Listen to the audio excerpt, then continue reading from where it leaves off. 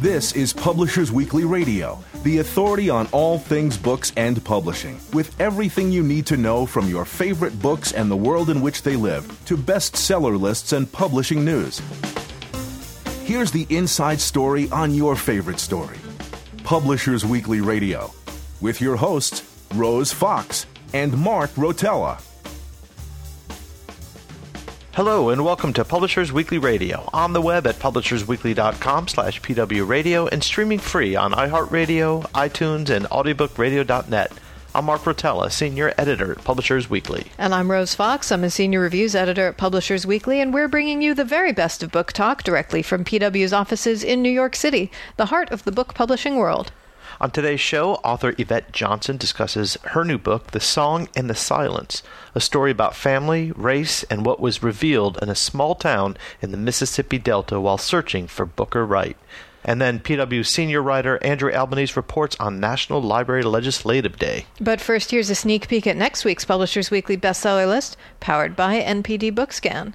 Not a lot happening in fiction, though we do have a new number one on the hardcover fiction list. That's Golden Prey by our old friend John Sanford, who always hits the top of the list or very near it. This is the 27th book in his Lucas Davenport series, and this case, Davenport, who's a former Minnesota Bureau of Criminal Apprehension official who's now a U.S. Marshal who can go after any case in the country, decides he wants to go after a man who shot 4 drug dealers and a 6-year-old girl during a robbery. And we say that Sanford's trademark blend of rough humor and deadly action keeps the pages turning until the smile-inducing wrap-up, which reveals the fates of a number of his quirky, memorable characters. So that's at number 1. Number 4, Anything is Possible by Elizabeth Strout. We gave this a starred review and said in her latest work she achieves new levels of masterful storytelling, and that damaged lives can be redeemed, but as she eloquently demonstrates in this powerful, sometimes shocking, and often emotionally wrenching novel, the emotional scars can last forever. And this is tied into Strout's previous novel, My Name is Lucy Barton, which talked a bit about Lucy's hellish childhood, and here she reveals specific details of the horrible circumstances in which Lucy and her siblings were raised, as recollected by some of the inhabitants of Amgash, Illinois, and the surrounding communities.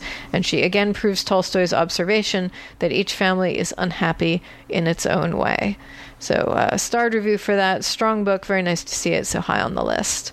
Number 6 is Beartown by Fredrik Backman, translated from the Swedish by Neil Smith. Really good to see a translated novel so high on the list. That doesn't happen very often. Yep. But Backman's the best-selling author of A Man Called Ove, and here he tells a poignant story of a hockey town paralyzed by scandal. Jobs are disappearing, and Beartown is slowly dying, so for its citizens, hockey is everything. And Backman says that's because hockey tells stories. We say the story is dark at times, but love, sacrifice, and the bonds of friendship and family shine through, and he veers close to the saccharine, but readers may be too spellbound to notice. So that's a strong review for a strong book. And a personal interest of mine, hockey. Yeah, I was going to say, this sounds like something Mark might be into. And finally, down at number 19, No Easy Target by Iris Johansson.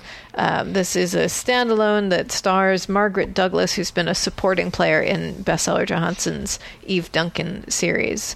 And Margaret has psychic abilities and volunteers at the San Diego Zoo where she can communicate mentally with the animals. And there's a former CIA operative who's prepared to use force to ensure that she joins him on a mission.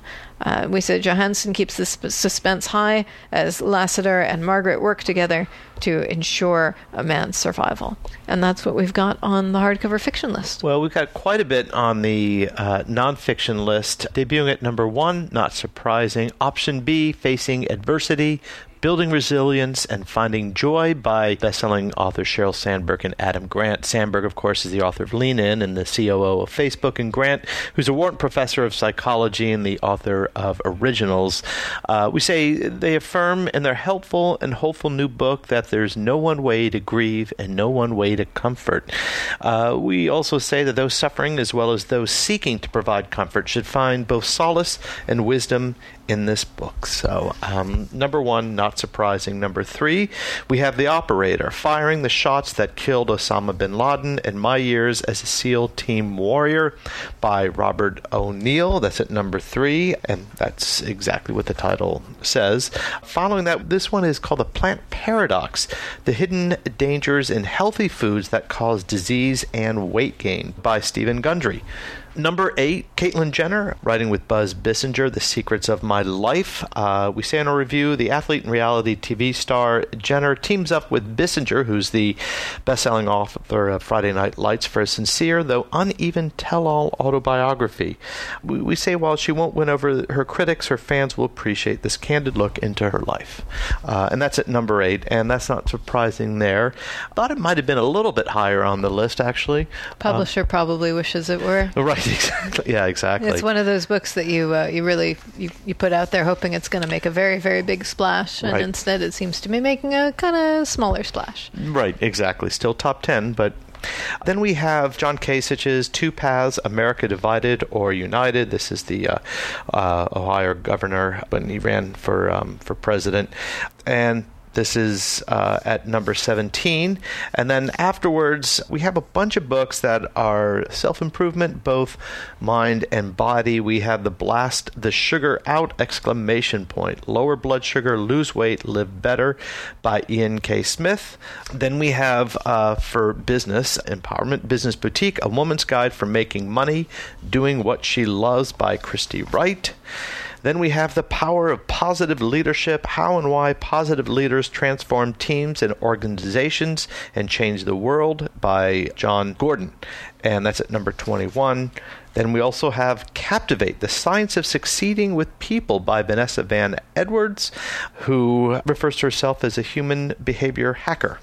So, and then at number 23, we have a starved review of a cookbook, Salt, Fast, Acid, Heat, Mastering the Elements of Good Cooking by Samin Nosrat. We say this is an excellent, accessible book in which she leads readers through the cooking process. She doesn't come out to become a chef, but was so moved by her first meal at Chez Panisse that she wrote Alice Waters a letter asking her to bus tables. Takes off from there. Her culinary world expanded, and we say the exceptional debut is sure to inspire greater confidence in readers and enable them to create better meals on their own. Finally, at number 24, Only Love Today, Rachel Macy Stafford, collection of essays. We say that in these confessional essays, Stafford urges readers to set aside the world's distractions and put love at the top of their to-do lists. Broken into easy-to-read chunks, this book meets today's busy moms where they live. That's what we have. Wow, gone are the days when we were sitting there going, nothing's changed on the bestseller list. No, I had to run down this one, yeah. Lots of stuff is happening. I'm Mark Rotella. And I'm Rose Fox, and this is Publishers Weekly Radio. Next up, Yvette Johnson tells us how searching for a relative opened up a world of stories. We'll be right back. Hi, I'm Jodie Foster, the author of The Schmuck in My Office, and you're listening to Publishers Weekly Radio. I'm Rose Fox. And I'm Mark Rotella, and you're listening to Publishers Weekly Radio, direct from the PW offices in New York City. Today we've got Yvette Johnson on the line. Her new book is The Song and the Silence, a story about family, race, and what was revealed in a small town in the Mississippi Delta while searching for Booker Wright. Hello, Yvette. I'm so glad you could join us. Thank you. I'm so happy to be with you. So that's quite a long subtitle, but I feel like it's only scratching the surface of your book. Tell us about your grandfather, Booker Wright, and his hometown of Greenwood, Mississippi. Yeah, well, my grandfather, Booker, was a waiter full-time at a restaurant that primarily only served whites in Greenwood. And he also owned his own restaurant called Booker's Place, and that was on the black side of town. And this was back, early, 60s and 70s and late 50s. And Greenwood is this really small town in the Mississippi Delta. And, I grew up knowing that my parents were from there, but I was born there, but we moved when I was 2. So as a kid, I just grew up thinking it was, this small sort of hick town, that didn't really have any major department stores or grocery stores. But as when I got older and began looking more closely at it myself, I realized that Greenwood really, during the time when my parents were middle school, high school years, and also when Booker was working those two jobs, Greenwood, Mississippi was really a hotbed for civil rights activity. So tell us a little bit more about that. Kind of set the scene for us of what Greenwood was like in that era. Well, there were weekly bombings of, black churches and fire. There was a lot of violence. At one point, Martin Luther King Jr. actually wrote a letter directly to President Kennedy talking solely about his concern for what was happening in Greenwood.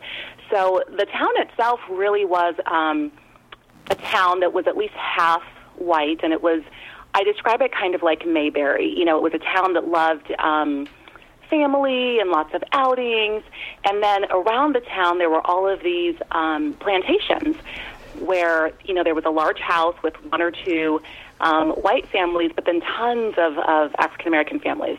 And so if you look at the entire county, you really had so many more people of color than you had people who were white. But of course, the economic power really was in that smaller group. And so when the civil rights movement began and really began to take shape, and even that really, by the telling of many historians who are experts in civil rights history, I was, as a kid, I learned that the civil rights movement began when this sweet little lady Rosa Parks wouldn't, give up her seat in the front of the bus, but really, about 5 months before that, a 14-year-old boy was murdered just 10 miles north of Greenwood in a town with 500 residents called Money, Mississippi, and that was the Emmett Till murder. So it's interesting because really it was in that community where the nation really began to say, what is going on down there? What is wrong down there? And, there were people in the white community who really wanted to hold on to the life that they'd had before and were fearful and angry about the idea of change. And so there was a lot of violence perpetrated against blacks who attempted to vote. They could have their homes foreclosed. They could lose jobs. They could, horrible things could happen to them, even just for being suspected as being a person who supported the movement. So it's a pretty, and the phrase Black Power, that phrase was first spoken in Greenwood. So it's a very historic place. But it's, today it is kind of that town that in many ways I envisioned when I was a little girl. It's still surprising when I visit Greenwood to remember and to imagine that at one point it was on the national radar. And so your grandfather had, I think, what seems maybe to be a unique perspective, having worked in the white neighborhood, but at I think Lusco's restaurant, but then owning his own place, Booker's Place. Tell us a little bit about what it was, the two restaurants. I mean, they must have been very different, or were they? I would say they were complete opposites, but at the same way they were mirror images of one another. So Booker worked at Lusco's restaurant in Greenwood for a total of 25 years. And he worked there for a good 10, 15 years before he opened his own restaurant. And Lusco's was really the nicest restaurant in town. So people who were making a ton of money, we call them the planter class. So individuals who either owned plantations or who just were making money off of cotton picking and, whatever, beans and different things like that, but they had factories or they, were high-level executives. So sort of, individuals who were becoming very wealthy off of the cotton economy were members of the planter class, and that really was their place to go.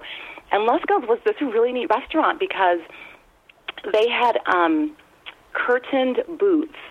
So you would go into a booth and someone would close a curtain, and really it wasn't really even a booth. It was more of almost like a little office space, and there was a table in there with multiple chairs, and so you could go out to dinner and feel as though you really had privacy. And there was a little doorbell sort of button in each booth, so you could ring your server when you wanted them. And so Lusco's was a place where people sometimes let their hair down in ways that they wouldn't anyplace else. And, according to the Lusco's owner, Booker was the favorite waiter. And, decades after he left, people who'd eaten there and frequented the restaurant still talked about him, in part because Lusco's didn't have any rented, or they didn't have printed menus. And so the waiters were expected to recite the menu. Well, Booker came up with this really amazing rhyming song, and that's how he delivered the menu to his customers. And so sometimes people would come in just to hear this. They would want to sit in his section just to have that experience. And then he was also really amazing with the children in that town. Would play with them and keep them entertained while their parents, had grown-up talk during dinner. So people just really enjoyed him, but I think on some level maybe saw him as an exception. He's black, but he's somehow different. And so when Booker opened his restaurant, he had this sort of knowledge now imprinted on him about it's really what the customer experiences that matters the most. So, he had to, of course, open on the black side of town on a really dangerous street. And so from the outside, his restaurant really did not look very impressive. But once you got in, it was a place where, middle to upper level African Americans, which obviously their economic class was much different than in the white community. But, they could go and have a nice night out. They could dance. They could visit and chat. Whereas most of the other restaurants for blacks were more of juke joints, where, there would be a stabbing or the police were always there. There was lots of violence, but he really kept his place. He didn't stand for any violence. If people came in without money and they wanted to, ask someone else to buy them a meal, he would tell that person to leave. It was really important to him that the customers just were assured that they could come in and at least feel a certain way in that space, which was amazing, too, because many of these blacks, of course, are living in this town of violence and fear and humiliation. And so to be able to come to a space where you are treated like you matter, you are important, it was exceptional. I'm sorry, what was the size of Greenwood at this time? Just to give us a perspective. Yeah, the actual town of Greenwood, if I'm remembering correctly, I think was about 16,000. And then when you included the county, which most people did because, again, those smaller communities outside of it really had to come into Greenwood to get supplies and things like that, the number jumps to, I think, about 46,000. So really small, considering that there have been, it's included in so many history texts about civil rights, and, it's it was a place. It was almost as if for the whites there, civil rights was their hill to die on, and for many black activists, Greenwood was the same. It was a place where we've got to win this battle. So your book was inspired by a 1966 documentary segment that highlighted your grandfather, in which he talked very frankly about the racism of the town. So I'm starting to get a sense of why someone would have gone to this particular town to do a documentary, and why he would have been selected to be interviewed. But this still really caused a lot of uproar. So tell us a little bit about that. Yeah, absolutely. So Frank DiFelita, in 1965, went down to Greenwood, and it's sort of funny because he was working for NBC, and they had this kind of documentary department, so twice a year he had to make something that was similar to a Dateline episode, sort of a 1 hour, in-depth look at one topic. And he really wanted to go to Greenwood, but people were so afraid that he had difficulty even pulling together a crew, and he was required to pull together a crew of people from, the NBC News department, but in the end he was able to. But it's interesting because Frank's goal with that film, Mississippi, A Self-Portrait, was to convey to people what the white argument was for segregation, because he identified that what we were doing really was vilifying white Southerners, but, and I think in this way, I think he was right, and I think it even applies to our politics today. It can be very easy to look at someone and look at some of the choices they're making and decide that person must not have a soul. They're a monster. But if you can actually discuss their reasons with them, you might actually be able to win them over, without humiliating them. And so Frank's goal, was to go down there and just give them a chance, different community members, to give them the opportunity to say why they were pro-segregation. And so, but one of his producing partners said, "Hey, you've got to come to Lesko's and hear this waiter sing." And, Frank said, "No, I'm not here to interview blacks, and that story's been done." Because this, again, is the mid-'60s. And so really since the mid-'50s, there had been news reports about issues in the South. So, he didn't want to tell the black story. He wanted to tell a different story. But he ended up going to see Booker, and Booker sang the menu. And Frank said, oh, that's great. I'd love to put that in my documentary.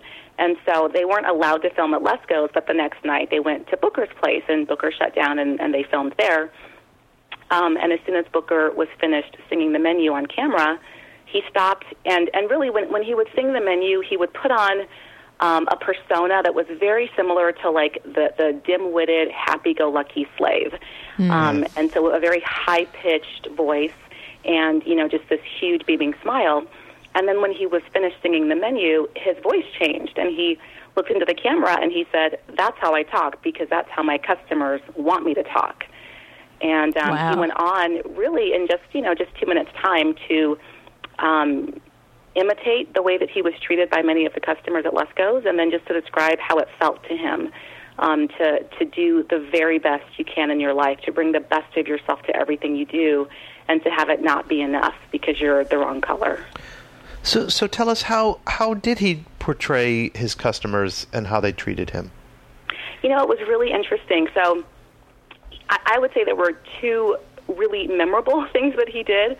So he described customers who would scream at him, and he would respond smiling, and his voice would get even higher and higher and higher pitch, just submitting himself, trying to pacify these angry customers. And, they would say, and they weren't angry about the service. Like it was, don't look at me, N-word, don't look at me for a tip, don't look at me, why aren't you smiling? Why aren't you smiling? And then he described other white customers who, in an attempt to come to Booker's defense, would say, "Oh, you should be nice to Booker because he's a good N-word," to which Booker would responded, "Yes, yes, I'm your N-word." So it's like, well, which one is more humiliating? Wow. Wow. So you saw this documentary segment, and it sounds like it kind of opened up a world that you hadn't known about. Give us a little bit of your personal experience and perspective and what led to the writing of this book. Yeah, well, so I learned about Booker's appearance 4 years before I actually saw it. So it was really just sort of like a legend, the way that people would talk about it. But the way that I always heard it was that he was angry, and I thought it was more of a man-on-the-street piece, so that he was walking down the street and a reporter stuck a mic in his face and he just said something provocative and kept going without really thinking about the consequences. So when I finally saw it, I remember, first realizing that, they've got lights set up, this is a composed thing. He did have time to think about what he was going to say, but I was also struck by how heartbreaking it was. And I think that the legend, the sense people had for many years when they would recall it was that he was angry because they felt angry when they saw it. But he's really not angry. He's very just vulnerable. And it broke my heart. And I wanted to understand. He died the year before I was born, so I never, I didn't get to ask him about this. And I learned about it not from family because no one in my family knew about it. So I just became really curious to understand, well, what is he talking about? What is this world that he's describing? I want more details. I want to be able to envision this world. And a lot of that was because I had two, lovely, beautiful African-American sons of my own, and I just felt as though I wanted a stronger grasp on not just my own family story, but just the idea of what they might experience when they go out into the world as African-American men in America. We're going to take a quick break, but don't go away. Book lovers everywhere love Publishers Weekly Radio, now on iHeartRadio.com. PW Radio brings you the best of books and book publishing news. PW editors Rose Fox and Mark Rotella offer lively interviews with your favorite authors and conversations with new authors you'll want to get to know. I'm Rose Fox. And I'm Mark Rotella. Join the community of book lovers at PW Radio. Every Friday and now on demand at iHeartRadio.com. Welcome back. We're talking with Yvette Johnson, author of The Song and the Silence. So you went to Greenwood and actually ended up talking with some people who knew Booker Wright. What was that like? What happened? Yeah, it was amazing. I actually went down with a film crew. We made a documentary film in the summer of 2011. And it's interesting in Greenwood, if you stop anyone on the street who's of a certain age, everyone knew Booker or knew of him, if they lived there long enough. But it's funny because I really did want to write a book even back then. And after many months, I felt sort of paralyzed because I kept thinking I must just not be very good at this type of research, because I really couldn't get a sense of him from speaking to, countless people about him, on camera, one-on-one, with me with my recorder, all sort of these different ways of trying to connect with people. And it just seemed like everyone experienced him from afar. And, after staring at my computer and my laptop, here back home in Phoenix for months and months at a time, trying to figure out how to create this man on paper, it just dawned on me that the story is, why is he so difficult to nail down? From family members, from his children, from his wife, from his best friends, people who worked every day side by side with him, their descriptions of him were the way that one would describe an acquaintance that sort of came and went from your life. So I began to look more deeply at what living in that type of environment does to your soul, to your ability to hope, to your ability to connect. But I also, it was interesting, our production crew was able to set up some interviews with people who, could easily be described as individuals who were on the wrong side of history, whites who were very proud segregationists during the civil rights movement. And, I went down there with every intention of just sort of setting these people on fire. And it was it was planned that the production team arranged everything so that I had no conversations, no contact with some of these individuals until we were standing face to face. And they were not the way I expected them to be. Some of them still clearly had dated views on race, but they also were clearly wounded by the choices that they'd made so long ago. And so then, I began looking more closely, not just at what that experience did to African Americans who lived through it and to their family members who heard stories of it, but also what it did to white Americans who, who were, quote unquote, on the wrong side of history during such a pivotal time. And really, in Greenwood at that time, I think it was William Winter who said 95 or 96% of anyone he knew in Mississippi was a segregationist. So that was the way it was. One of the people you talked to was the leader of Greenwood's White Citizens Council. Yeah. What was that like? Yeah, that was Noel Davis. Yeah, he actually is in Frank's original film, and in that 66 film, he's describing the charity that whites give to black individuals, the everyday run-of-the-mill black individual who clearly can't take care of themselves. And I found it to be highly offensive and just this excellent example of how racism can deny people their humanity. He just had this idea, it was clear that he just didn't think they were capable of, or at least it was clear to me, in watching that 66 piece, that Davis seemed to just think that blacks in general needed to be cared for, and look how kind we are that we care for them. So I really wanted to, in my mind, the phrase I kept saying was I wanted to deconstruct a racist. I came up with all these questions and, all these ways that I wanted to approach my conversation with him. And, I don't want to deny anyone that, the pleasure and the highs of reading the book, so I won't get too specific. But I'll just say that that meeting, the time I spent with him that afternoon completely changed my life, and it informed the work that I do. It changed everything. So. Wow. So what did you learn about your own family history? Well, I'll say, I grew up in a house, I love my parents, and they desperately loved me as well. But, when you're little, you think everything's normal. So as I got older, I began to realize that that my parents had their own wounds that I would say were still, they were untended during my childhood. So I think that they, without realizing it, may have at times parented in a wounded way. And, and I think, I've gone around the country giving talks, and so I don't feel too silly saying this because I know that lots of other people have done this. And you learn in school that in a certain country or in a certain part of our country, there were these events or these battles or these horrible things happening during these years. And then conversely, you also know that your parents or your aunts or uncles were living in that time, in that place, but so often it never occurs to us to put it together.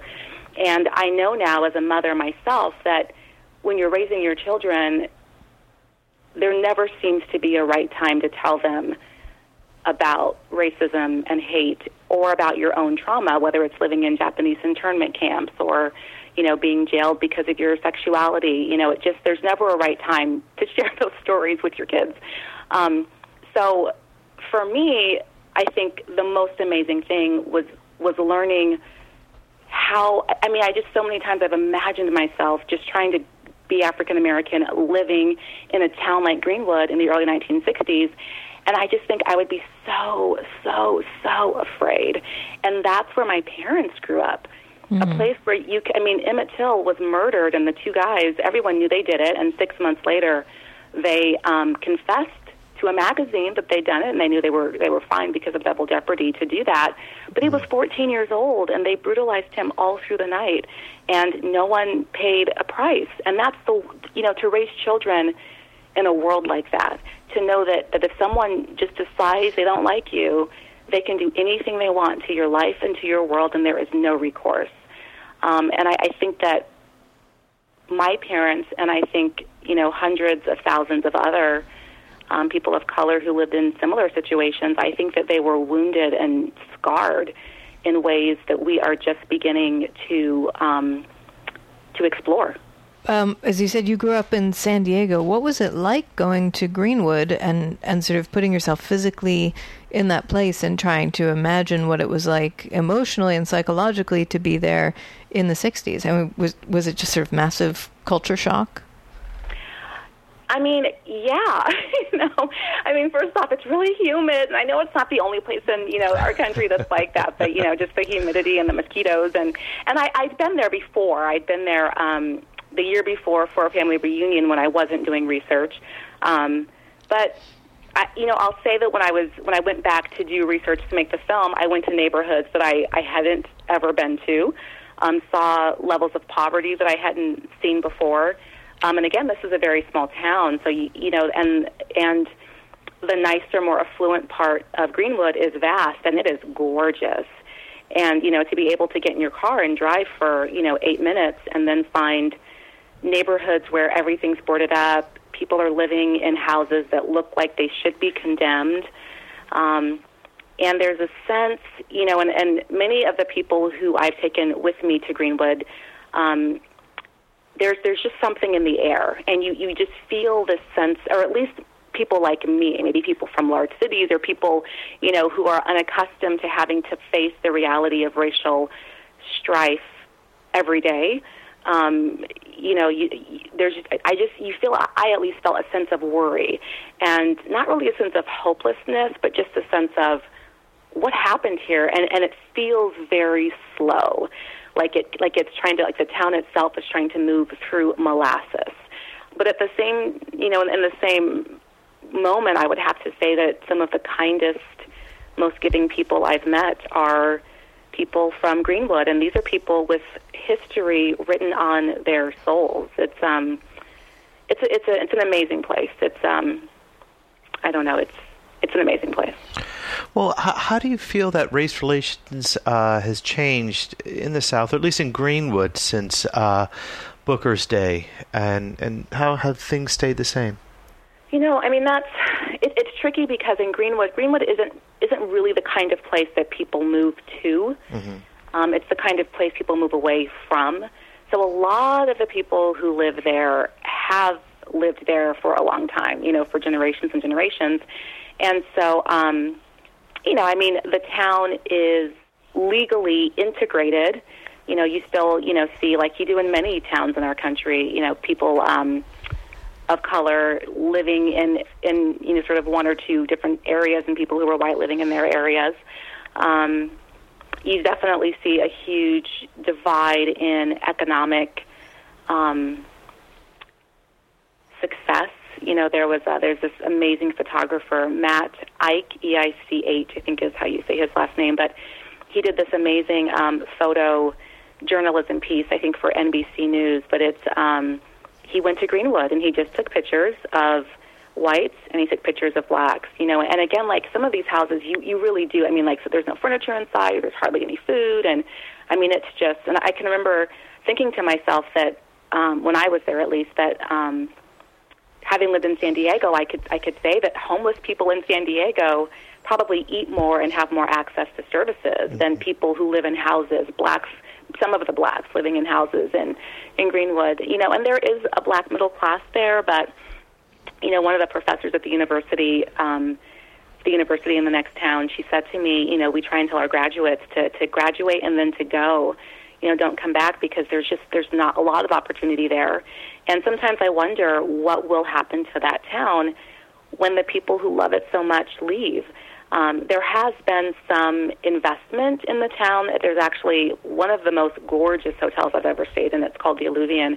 It is in Greenwood. Someone came in, maybe 6-7 years ago, and tried to take a few of the streets and, keep that old charm, but bring them more up to date. And so there are some, great restaurants there and some great experiences. But it's, you really have to ask people to drive pretty far, into the Delta to experience it. So it'll be interesting to see what happens as the years go by and the people who were born in that community, when they leave, to see what happens. So you mentioned filming this documentary, and how did the book and the documentary end up differing? Oh my gosh, well, they're really different. So the doc, I made that with Raymond DeFelita. It's called Booker's Place, a Mississippi Story. And Raymond is the son of the man who originally filmed Booker. And so the doc is really about what happened that summer and what we learned. So we just, he was really interested in exploring who his father was during that time, that he would make this choice that no one else in his career was making, to really to put your life in danger to tell the white story. And then we were really trying to sort of learn as much as we could about Booker. And I should say at the time, there were a lot of questions about the way that Booker was murdered. So the documentary that we made is really about the 1966 film, the events surrounding the making of that film, and then questions about Booker's murder. My book is definitely more about, sort of the African-American family in our nation, sort of told through the lens of my family. So none of my, issues in my family, none of that is in the film.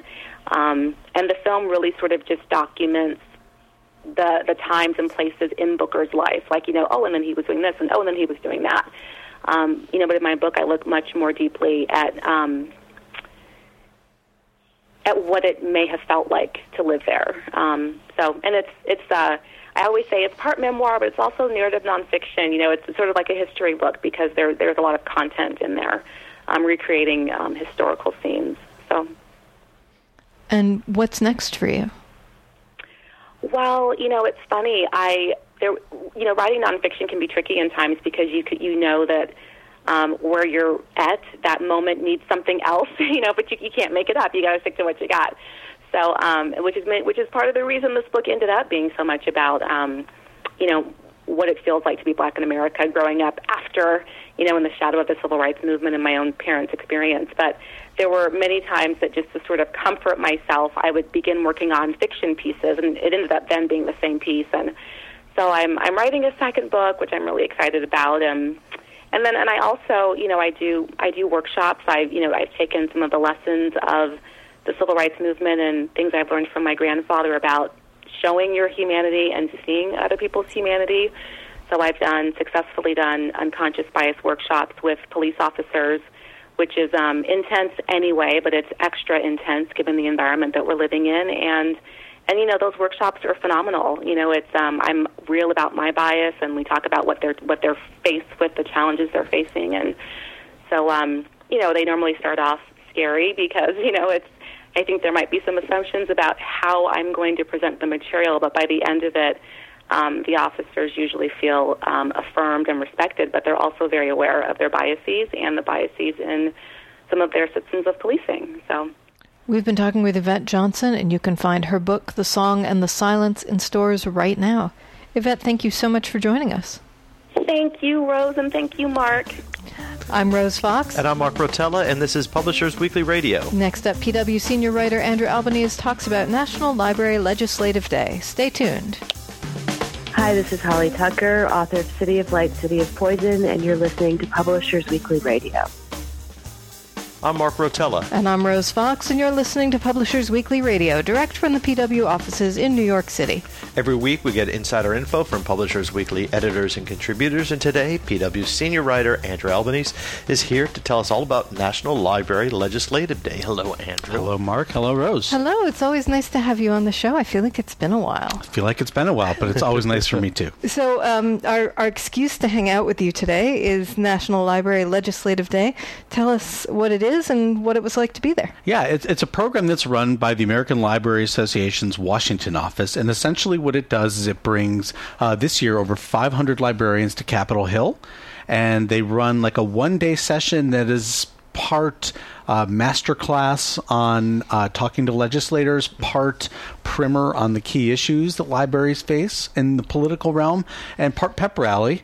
And then on day two, and even some on day one, all of these legislators go to the Hill and meet with their state legislators and remind them of all the important things that libraries do and of all the ways that they can help libraries do those things. So these are real live librarians. Real live librarians. No paid shills. No paid shills. No.